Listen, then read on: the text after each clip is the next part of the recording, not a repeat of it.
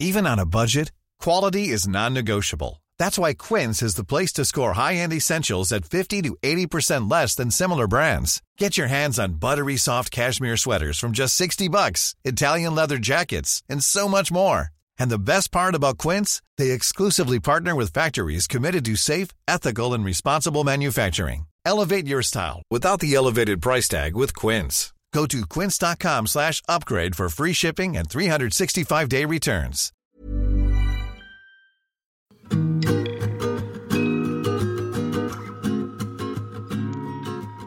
Les Audacieuses, c'est le premier podcast Société de Podcasters Média. Il recueille les confidences de femmes de tous âges, de toute culture, de tout milieu, qui un jour ont osé.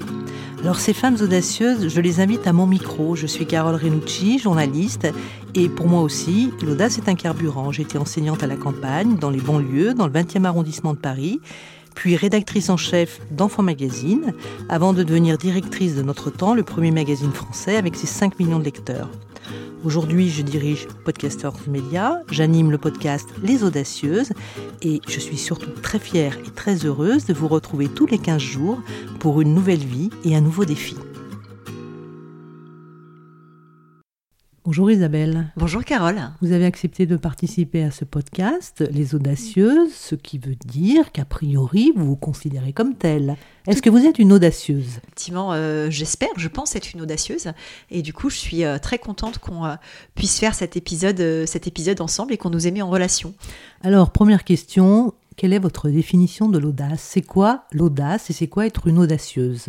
Pour moi, l'audace, c'est rêver en grand. C'est se projeter dans des projets qui vont loin et qui permettent d'aller imaginer et ensuite mettre en œuvre du grand, du beau, de l'ambitieux. Alors, vous dites projet, ça veut dire que quand on est audacieux, il faut qu'il y ait un projet. Alors moi, je le définis comme ça et c'est peut-être assez personnel parce que j'ai toujours 1, 2, 3 projets sur le feu en même temps. Je suis aussi une slasheuse, mais on en discutera peut-être tout à l'heure. Et effectivement, l'audace, quand elle se matérialise, en tout cas me concernant, et vous m'avez demandé ma définition de l'audace, c'est effectivement dans la façon de mettre en œuvre un projet, une idée et de faire en sorte que ça devienne une action très concrète qui ait de l'impact. D'accord, alors j'aime bien ce mot concret aussi. Racontez-moi, quelle est votre plus belle audace, la plus récente ou une des plus récentes au cours des 5 dernières années ? Alors, je pense que c'est d'avoir complètement changé de vie et créé mon entreprise. Ma plus belle audace, ça a été de lâcher la rampe du salariat et de faire le choix, après une 20aine d'années dans le monde des médias et de la communication, essentiellement en agence média, mais également dans les GAFA, puisque j'ai travaillé 3 ans chez Facebook, de créer mon entreprise, ce que j'ai fait en 2017. J'ai créé un cabinet de recrutement de dirigeants qui s'appelle Colibri Talent, qui est spécialisé dans les métiers de la technologie et du digital. Donc concrètement, je fais de la chasse de tête de dirigeants. C'est un métier à 2 tiers temps. Et en parallèle de ça, j'ai rajouté d'autres audaces. J'ai publié un livre sur le futur du travail qui s'appelle « Les métiers du futur » en 2019, qui a bien marché, que j'ai décliné ensuite dans un observatoire des métiers du futur, qui est une association qui impacte positivement les pouvoirs publics et les entreprises sur ces sujets de transformation du travail. J'ai écrit un 2e bouquin, j'ai créé également un podcast. Donc tout ceci, en fait, va nourrir toujours autour du même thème qui est le futur de l'employabilité et comment, très concrètement, avec mon entreprise qui est Colibri Talent et très concrètement ensuite avec des outils d'influence que peuvent être les livres, le podcast ou l'observatoire, je peux amener tout ceci à se croiser pour œuvrer à l'employabilité du plus grand nombre. Donc vous êtes tout le temps dans la projection, dans l'avenir. Oui. On peut le dire. Je suis tout le temps dans l'avenir. Alors après, je ne suis pas futurologue pour autant, mais effectivement, j'ai développé en 5 ans vraiment une capacité à détecter les signaux faibles et du coup à avoir une vision prospective, mais qui n'est pas du tout une vision hors sol. Cette vision prospective, elle est vraiment basée sur des rencontres. C'est pour ça que j'ai mon propre podcast. C'est pour ça que j'écris des bouquins qui toujours sont faits avec, à la base d'interviews et de rencontres avec des dirigeants, des start-upers, des chercheurs, enfin bref, des femmes et des hommes qui à chaque fois construisent le travail et les métiers de demain. Alors cette idée de métier de demain, elle vous est venue comment ? Enfin, comment tout ça s'est construit ? Hyper naturellement, en fait, c'est venu 1 an après la création de Colibri Talent. Parce qu'en année 1, je me suis rendu compte, quand j'ai fait le bilan de la première année, que je faisais surtout, mes clients me demandaient surtout de recruter pour des créations de postes, pour des sujets de transformation d'entreprise. Et donc, je passais mon temps à imaginer des métiers qui n'existaient pas dans leur boîte, à écrire des fiches de poste. Et je me suis dit, très bien, pour faire la communication de l'année 2 de mon entreprise, parce que l'on ne peut pas vraiment parler des clients et des chasses, tout est confidentiel, pour faire la communication de l'année 2, je vais imaginer 10 métiers du futur, je vais faire 10 interviews pour les illustrer, puis ça fera 10 articles. Puis j'ai fait ça tout un été, l'été 2018 en l'occurrence, et à la fin de l'été, il y avait 100 000 signes. Et je me suis dit, en fait, ça peut être un bouquin. Et du coup, je suis partie un peu audacieusement, en tout cas un peu inconsciemment. J'ai envoyé ces 100 000 signes où il y avait, j'ose l'avouer, même pas de plan. Il y avait à peine 4 pages sur ma vision. J'ai envoyé ça à 3 éditeurs. Et un de ces éditeurs, en l'occurrence les éditions First, avec le groupe Editis et une femme formidable que je remercie à ce micro qui s'appelle Laure-Hélène Akaoui, a cru à ce projet, m'a proposé de la rencontrer, m'a dit « Bon, alors votre truc, c'est pas un livre, hein. Un livre, c'est 300 000 signes, c'est pas 100 000 signes, c'est pas 10 interviews, c'est 30. Ce serait quand même pas mal que vous ayez un plan, mais il y a une vraie idée. » Et c'est parti comme ça. Qu'est-ce qui l'a intéressé ? C'était le fait que vous répondiez à une certaine inquiétude, peut-être, du public sur ce que peut être l'avenir, notamment quand il est question d'emploi. Alors je pense que justement, c'était le fait de ne pas diffuser d'inquiétude. Il y a aujourd'hui beaucoup de livres, beaucoup de contenus, beaucoup de messages qui sont envoyés, qui sont très anxiogènes sur ces sujets de transformation des emplois et du travail. 72% des personnes qui vivent en Europe, c'est un chiffre de la Commission européenne, pensent que les robots vont leur voler leur travail. Et moi, j'ai pris le contre-pied totalement inverse, et je suis l'une des rares, j'espère pas la seule, mais l'une des rares, qui était de dire on va impacter positivement. Donc c'est ce que fait l'Observatoire, c'est ce que font mes livres. À chaque fois, c'est une vision positive de où est-ce que ça recrute, qu'est-ce qui se transforme. Moi, je crois beaucoup à Schumpeter et la destruction créatrice. Je ne suis pas la seule à croire à ça. Hein. Eurostat, qui est l'Institut européen statistique, l'équivalent de notre INSEE, estime que le digital va créer 15 millions d'emplois en Europe d'ici 2025 et en détruire 6 millions. Donc quand on fait la différence, on se rend bien compte qu'a priori, il y a pas mal de possibilités. Mais oui, l'angle, c'était d'être positive, et c'est ça qui, je pense, a fait la différence et a fait que le projet, d'une part, a rencontré son éditeur, et d'autre part, ensuite, a rencontré son public. Et même chose pour le deuxième bouquin, parce que j'ai fait un deuxième livre qui s'appelle Emploi 4.0, qui est sorti assez récemment aux éditions Atlante. Et c'est pareil, Philippe Lemarchand aux éditions Atlante a cru à ce projet parce qu'il était positif et a permis de changer un gros docword, parce que c'est pas autre chose qu'un projet de livre, c'est jamais qu'un gros docword, en un vrai bouquin. Et ça, c'est chouette. Une audacieuse est toujours dynamique. C'est une Dans question... mon cas, oui. Mais parce que je sais pas me poser. Je sais pas si c'est vrai pour toutes les audacieuses. Je pense qu'il y a des audacieuses beaucoup plus, pas forcément contemplatives, mais en tout cas peut-être plus réservée que moi, ou pas forcément en ayant 5 projets en parallèle. Moi, je fonctionne comme ça. Et j'ai fait le choix de l'entrepreneuriat pour justement pouvoir mener 4 ou 5 projets de front sans avoir de compte à rendre à personne, si ce n'est à mon banquier, à mon expert comptable bien aimé, puisque quand même, il y a une histoire de modèle économique dans tout ça. Bien sûr. Donc, vous êtes une audacieuse heureuse. Ah, complètement. Encore plus heureuse qu'il y a quelques années. Beaucoup plus heureuse qu'il y a quelques années. Je ne renie pas du tout les années dans le salariat. J'y ai beaucoup appris. Et je me suis beaucoup construit. Et encore une fois, moi, j'ai eu l'entrepreneuriat tardif à 41 ans. Mais le fait de s'être lancé, vraiment, moi, m'épanouit beaucoup. Et le bilan, au bout de 4-5 ans, il est vraiment hyper positif. Vous ne vous sentez pas parfois un peu seule dans cet entrepreneuriat féminin ? Alors non, pour différentes raisons. Je viens d'une famille d'entrepreneurs sur 4 générations. Donc la solitude entrepreneuriale était quelque chose que je connais et auquel j'avais pas forcément été confrontée, mais que j'avais vraiment en tête. Donc déjà, quand je me suis lancée, je me suis entourée d'un advisory board, donc d'une dizaine de personnes qui m'a conseillé dès le départ de la création de la boîte. C'est aussi pour ça que j'ai monté l'Observatoire, qui est un collectif. L'Observatoire des métiers du futur, on est 14 aujourd'hui. Donc j'anime ce collectif-là. Et puis j'ai eu la chance de pouvoir me former et de faire des très belles rencontres grâce aux différents projets de formation que j'ai fait depuis que je suis entrepreneur.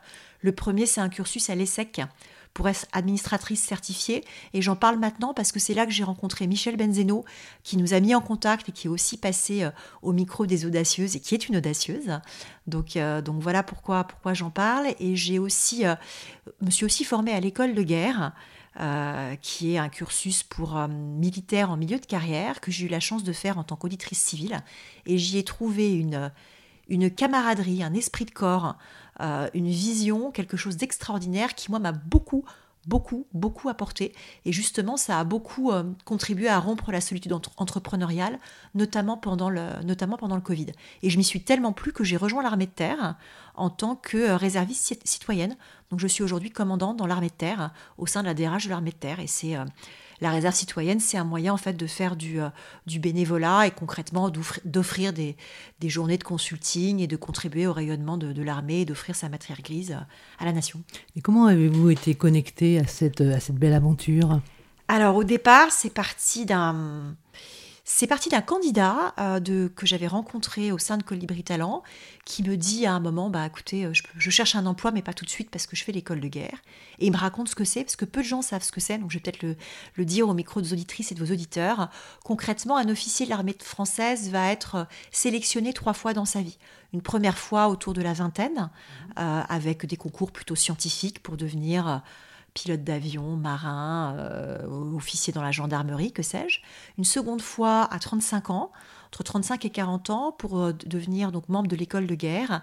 Et là, ils ont un concours à mi-carrière qui va sélectionner les gens sur des capacités de leadership, de vision, d'éloquence, capacité de négociation. Ils en gardent à peu près 20%. Et une troisième fois, à 45 ans, et là, ils gardent qu'une trentaine de personnes. Et ce qui est intéressant, c'est qu'au moment de l'école de guerre, on mélange 170 officiers français, des marins, des gendarmes, des aviateurs, des terriens, quelques pompiers, quelques médecins, avec 60 officiers de l'OTAN, donc qui sont là en mode échange international, et une cinquantaine de civils, des gens issus de l'industrie de l'armement et de grosses boîtes, mais aussi des gens au parcours beaucoup plus atypique, comme moi, mais il y avait aussi 2 comédiennes dans la promotion, un journaliste spécialisé dans le djihad, quelqu'un spécialisé dans le réchauffement climatique et la protection des animaux WWF, un spécialiste des pôles, donc des trucs vraiment qui paraissent ne rien avoir à voir et qui en fait ont tout à fait à voir, puisque l'idée est de se dire que les armées, pour leurs futurs dirigeants, doivent avoir des gens qui sont au fait de ce qui se passe dans la société civile et que le meilleur moyen, c'est de lâcher 50 civils dans la promo pendant 1 an. Mais écoutez, voilà, effectivement, ça a été un truc dingue. Vous m'en bouchez un coin parce que je ne connaissais pas. Je connais évidemment comme tout le monde l'armée et ses ressources, mais ce point précis, je ne le connaissais pas. Du coup, ça me fait dire, est-ce qu'à l'âge de 20 ans, vous vous projetez comment dans votre vie d'adulte ? Comment vous vous imaginiez à l'époque ? Alors, à 20 ans, je m'imaginais travaillant dans les médias et dans la communication. C'est un métier que j'ai toujours voulu faire et vers lequel je me suis orientée assez jeune. J'ai su dès 16 ans que je voulais faire ça. Ce qui m'a permis derrière d'aller faire une école de commerce et en l'occurrence l'EDEC et derrière un master au CELSA, mais surtout de faire tous mes stages dans ce domaine-là, dans des groupes de presse, à l'époque chez Canal+ ou en agence. Et en fait, j'ai fait un bilan de compétences au moment où j'ai eu mon premier enfant, donc je devais avoir 27 ou 28 ans. Et c'est à ce moment-là que je suis arrivée à la conclusion qu'à un moment dans ma carrière, je deviendrai entrepreneur, je deviendrai solo-entrepreneur, et plutôt pour travailler sur la matière humaine, donc soit le recrutement, soit le coaching. Et en tout cas, c'est une idée donc, que j'ai eue assez tôt. Et la personne qui m'avait suivie pendant ce bilan de compétences m'avait quand même fait remarquer que j'étais très enceinte, que j'avais très envie d'avoir un deuxième enfant, que c'était peut-être pas forcément le meilleur moment pour entreprendre. Et du coup, j'ai gardé le projet de Colibri Talent dans un coin de ma tête. Il est resté assez longtemps, puisqu'il est resté pendant 15 ans. Mais à chaque fois que j'ai pris un rôle dans une nouvelle agence, chez un annonceur ou dans une association interprofessionnelle, à chaque fois, je prenais les sujets métier, emploi, reconversion, employabilité, en plus du reste. Et du coup, ça s'est fait très naturellement au moment où je me suis sentie prête à lâcher cette fameuse rampe du salariat. Du coup, le passage s'est fait de manière assez simple. Mais c'est des idées qui sont assez anciennes. Alors, vous l'avez dit tout à l'heure, c'était à l'orée de la quarantaine, si j'ai bien compris. Et vous avez dit, c'était tard. Pour vous, il y a un âge idéal pour devenir entrepreneur ? J'en sais rien. J'ai dit que c'était tard parce qu'en fait, aujourd'hui, la culture de l'entrepreneuriat qui est renvoyée dans le monde des médias est une culture de l'entrepreneuriat assez jeune, on va dire du start-upper urbain, trentenaire, voire 25-naire.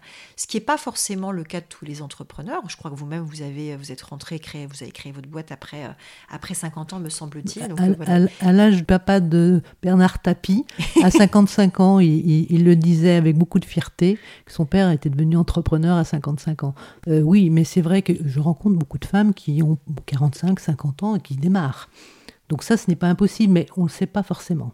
On le sait pas forcément, et effectivement, moi je dis plus tardif, et c'était peut-être pas le bon mot, et j'espère que j'ai froissé personne en disant ça, parce que les gens dans le milieu de la tech et du digital sont des gens qui sont très jeunes, ce qui je pense pose un sujet. L'âge médian dans la tech, c'est 31 ans. L'âge médian dans la population active, c'est 41 ans. Aujourd'hui, donc déjà, il y a un sujet de décalage entre ce secteur-là et le reste de la population active, ce qui pose un problème parce que le secteur du numérique est celui qui recrute le plus en France et qui crée le plus d'emplois en France. Donc c'est une première barrière à l'entrée. Et puis au-delà de ça, on va tous travailler jusqu'à 62, 65, peut-être même 67 ans. Donc il y a un sujet d'inclusion dans l'emploi jusqu'à la fin de sa carrière, qui peut être par l'entrepreneuriat, mais qui doit aussi pouvoir se faire par le salariat pour les gens qui le souhaitent. Et effectivement, on a plus de 57% de la population active qui a plus de 50 ans. Donc du coup, il y a de la population française qui a plus de 50 ans. Donc il y a un vrai sujet à être inclusif sur toutes les générations. Mais en tout cas, moi, ce qui m'a permis de passer le coup de booster et d'avoir de l'audace, c'est d'avoir créé cette boîte. Et peut-être que j'aurais pu la créer 5 ans avant. C'est plus dans ce sens-là que je le dis. J'aurais pas pu le faire en début de carrière. J'aurais pas eu l'expérience, j'aurais pas eu le recul. Après, peut-être que j'aurais pu le faire à 37, 38, plutôt que 41. Ou 48 ou 49, j'en sais rien. Alors, il y a aussi peut-être un sujet de sexe. On sait que dans la tech, effectivement, et notamment du côté des startups, ce sont essentiellement des garçons qui entreprennent. Les chiffres exacts, c'est que vous avez 30% de femmes qui travaillent dans le secteur du numérique et 56% vont abandonner à mi-carrière. Là où il y a un deuxième biais, c'est sur les dirigeants dans les boîtes de tech. Parce que là, pour le coup, on a à peine 5% de femmes. Et surtout, elles ne lèvent que 2,2% des fonds.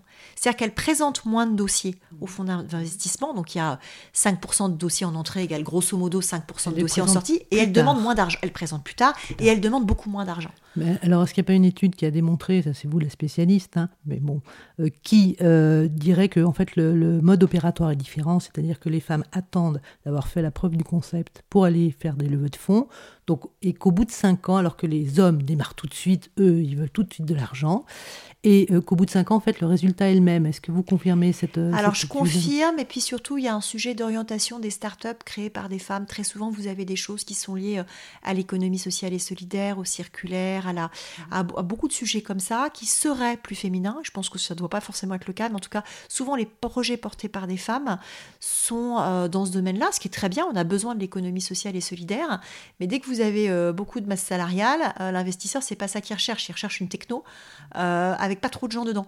Donc ça peut être assez antinomique, et les hommes seraient réputés pour faire des projets peut-être plus faciles à financer, ou en tout cas plus faciles à présenter à des fonds d'investissement. Moi, après, je ne crois qu'à la diversité, et je pense que pour qu'une entreprise réussisse, qu'elle soit start-up, scale-up ou grand groupe, il faut que dans sa gouvernance, il y ait des gens d'origine différente. Et il y a d'ailleurs une étude à ce sujet, qui est une étude de McKinsey, qui a été faite sur 1000 entreprises dans une douzaine de pays, et qui démontre que quand vous avez une gouvernance à parité, vous avez une surperformance de 5%, et quand vous avez une gouvernance qui réunit les 5 types de diversité, donc le genre, les générations, l'origine sociale et culturelle, le handicap et l'orientation sexuelle, vous avez une surperformance de 15%.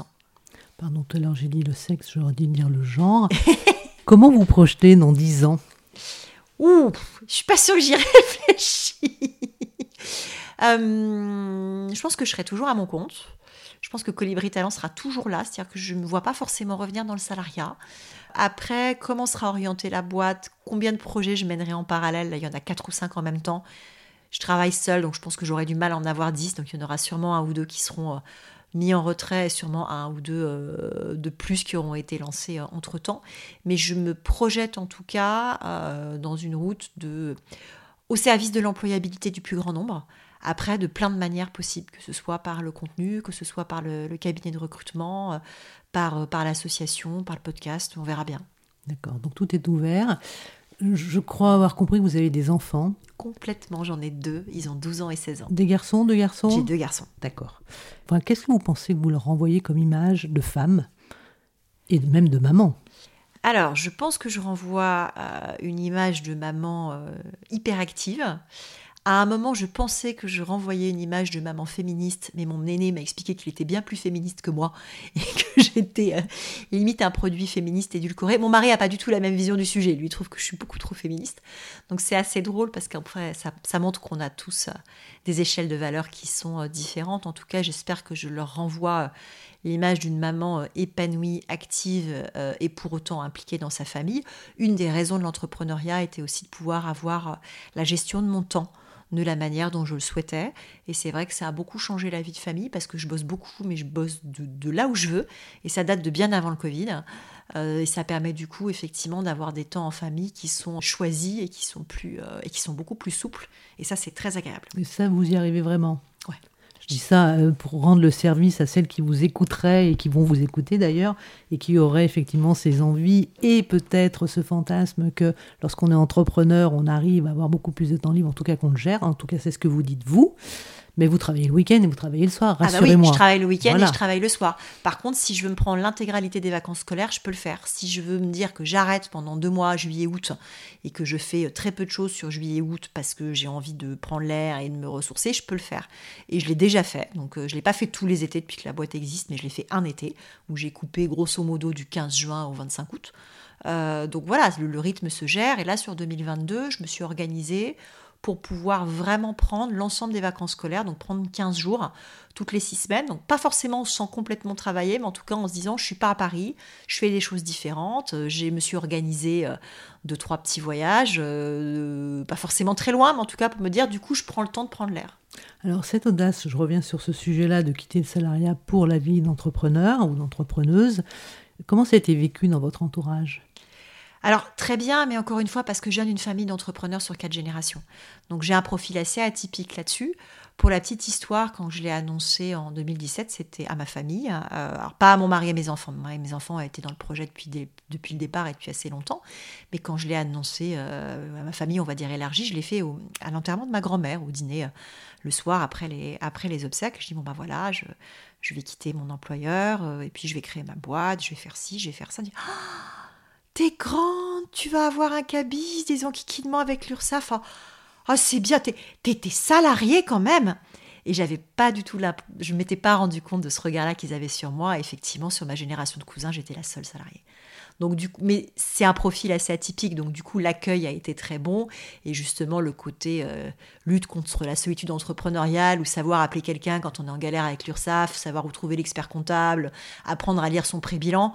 J'avais des gens à appeler qui avaient vécu la même chose, donc ça simplifiait beaucoup les choses. Et c'est vrai que pour les femmes qui veulent se lancer, choisissez un très bon expert comptable. Et il y a un conseil à avoir en tête, c'est que le nerf de la guerre, c'est la trésor. C'est la seule chose à savoir quand on crée sa boîte et qu'on veut vivre de son travail en se salariant soi-même. Le seul sujet, c'est la trésor. Les clients, ça se trouve.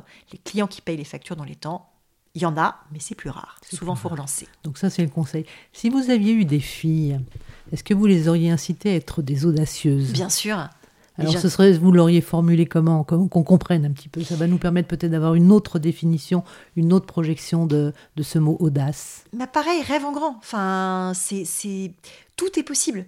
Il n'y a pas moi, j'ai la conviction, alors après, ça peut être anxiogène, mais que les barrières, c'est nous qui nous les mettons. Les plafonds de verre, c'est en partie nous qui les créons parce qu'on n'ose pas aller un pas plus loin. Et c'est vrai que moi, on m'a mis très peu de limites parce que j'étais fille unique.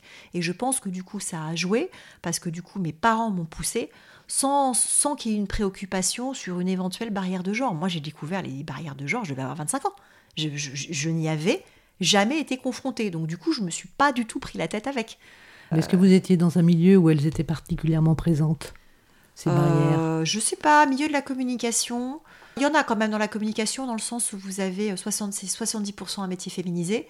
Et dès que vous montez dans les hautes sphères et dans les métiers de direction, il y a de moins en moins de femmes. Voilà, donc on s'en rend compte peut-être un petit peu plus tard, comme l'on dit quand on avance en âge. Tout à fait, c'est possible, voire même c'est certain. Je m'en suis plus rendu compte au moment des grossesses et des discussions que ça a pu engendrer avec mes employeurs qui pourtant ont été très accueillants sur le sujet. Mais effectivement, c'est là où on voit qu'on peut prendre du retard. Mais la seule vraie barrière de genre très concrète que j'ai rencontrée, je l'ai plutôt rencontrée en prépa. Parce que j'avais des très gros temps de trajet, j'habitais loin de la prépa et qu'il y avait très peu de place à l'internat pour les femmes. C'était un lycée plutôt scientifique qui du coup avait beaucoup de chambres pour des garçons qui voulaient faire du scientifique, et quand on était une fille, il y avait 5 fois moins de place. Et du coup, j'étais mineure à l'époque, j'ai préparé très jeune, et du coup mes parents refusaient catégoriquement que je loue un studio à côté du lycée, en mode t'as même pas 18 ans, il en est pas question. Et du coup je me suis vraiment fait une année de prépa avec beaucoup de trajets, donc là ça m'a désavantagée. C'est pas une discrimination voulue, mais c'est très concret. Je sais pas si il y a plus de 25 ans, donc j'ose imaginer qu'aujourd'hui ça a un peu changé, en tout cas je l'espère, mais c'est vrai qu'il y a parfois des barrières à l'accès qui sont très bêtes, en tout cas très concrètes, et qui peuvent couper les ailes. Oui, c'est-à-dire que les parents, ils ont peut-être un petit peu plus de crainte quand il s'agit d'une fille que d'un garçon. Moi, je l'ai vécu puisque j'ai les deux genres. C'est vrai qu'on n'est pas tout à fait aussi rassuré de voir sa fille en pleine nuit, à l'extérieur. Son garçon, on se pose moins ce type de questions. C'est possible. Là, je crois que c'était vraiment, il pensait qu'à 17 ans, je ne serais pas capable de me faire à manger toute seule et de me dépatouiller. Il pensait que j'étais trop jeune pour gérer et la prépa et le fait de vivre seule 5 jours par semaine. Donc, après, je ne sais pas s'ils avaient raison, s'ils avaient tort, mais ce qui est sûr, c'est que je me suis cogné des bonnes heures dans le train. Donc finalement, les questions de genre, à l'époque, en tout cas, c'était pas trop un sujet. Est-ce que c'en est un aujourd'hui pour vous ? C'en est un dans le numérique. C'en est clairement un dans le numérique. Et pourquoi ça se manifeste comment ? Parce que y a que 30% de femmes dans l'industrie numérique. Ça vous freine pas, visiblement. Ah non, ça me freine pas, mais par contre, ça me complexifie la tâche dans les shortlists que je peux faire pour les clients, puisque j'essaye systématiquement, Colibri Talent adhère à la charte de la diversité. C'est le premier geste que j'ai fait quand j'ai créé l'entreprise, premier chèque que j'ai fait quand j'ai eu le chéquier.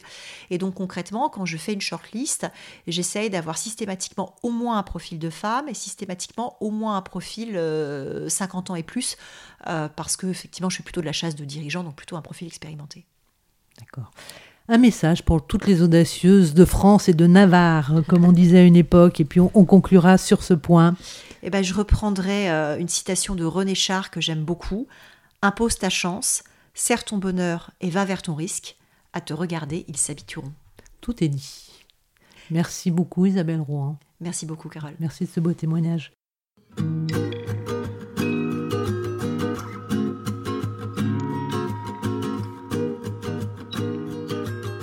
Merci d'avoir écouté avec nous ce nouveau numéro des Audacieuses. J'espère que vous avez passé un bon moment et que je vous retrouverai dans 15 jours pour une nouvelle vie et un nouveau défi. N'hésitez pas à vous abonner et même à nous mettre 5 étoiles sur votre plateforme d'écoute préférée. Vous pouvez aussi découvrir ou redécouvrir toutes nos audacieuses, disponibles sur toutes les plateformes d'écoute de podcast et sur celle de podcastersmedia.com. Mom deserves the best, and there's no better place to shop for Mother's Day than Whole Foods Market. They're your destination for unbeatable savings, from premium gifts to show-stopping flowers and irresistible desserts. Start by saving 33% with Prime on all body care and candles. Then get a 15-stem bunch of tulips for just $9.99 each with Prime. Round out Mom's menu with festive rosé, irresistible berry chantilly cake, and more special treats. Come celebrate Mother's Day at Whole Foods Market.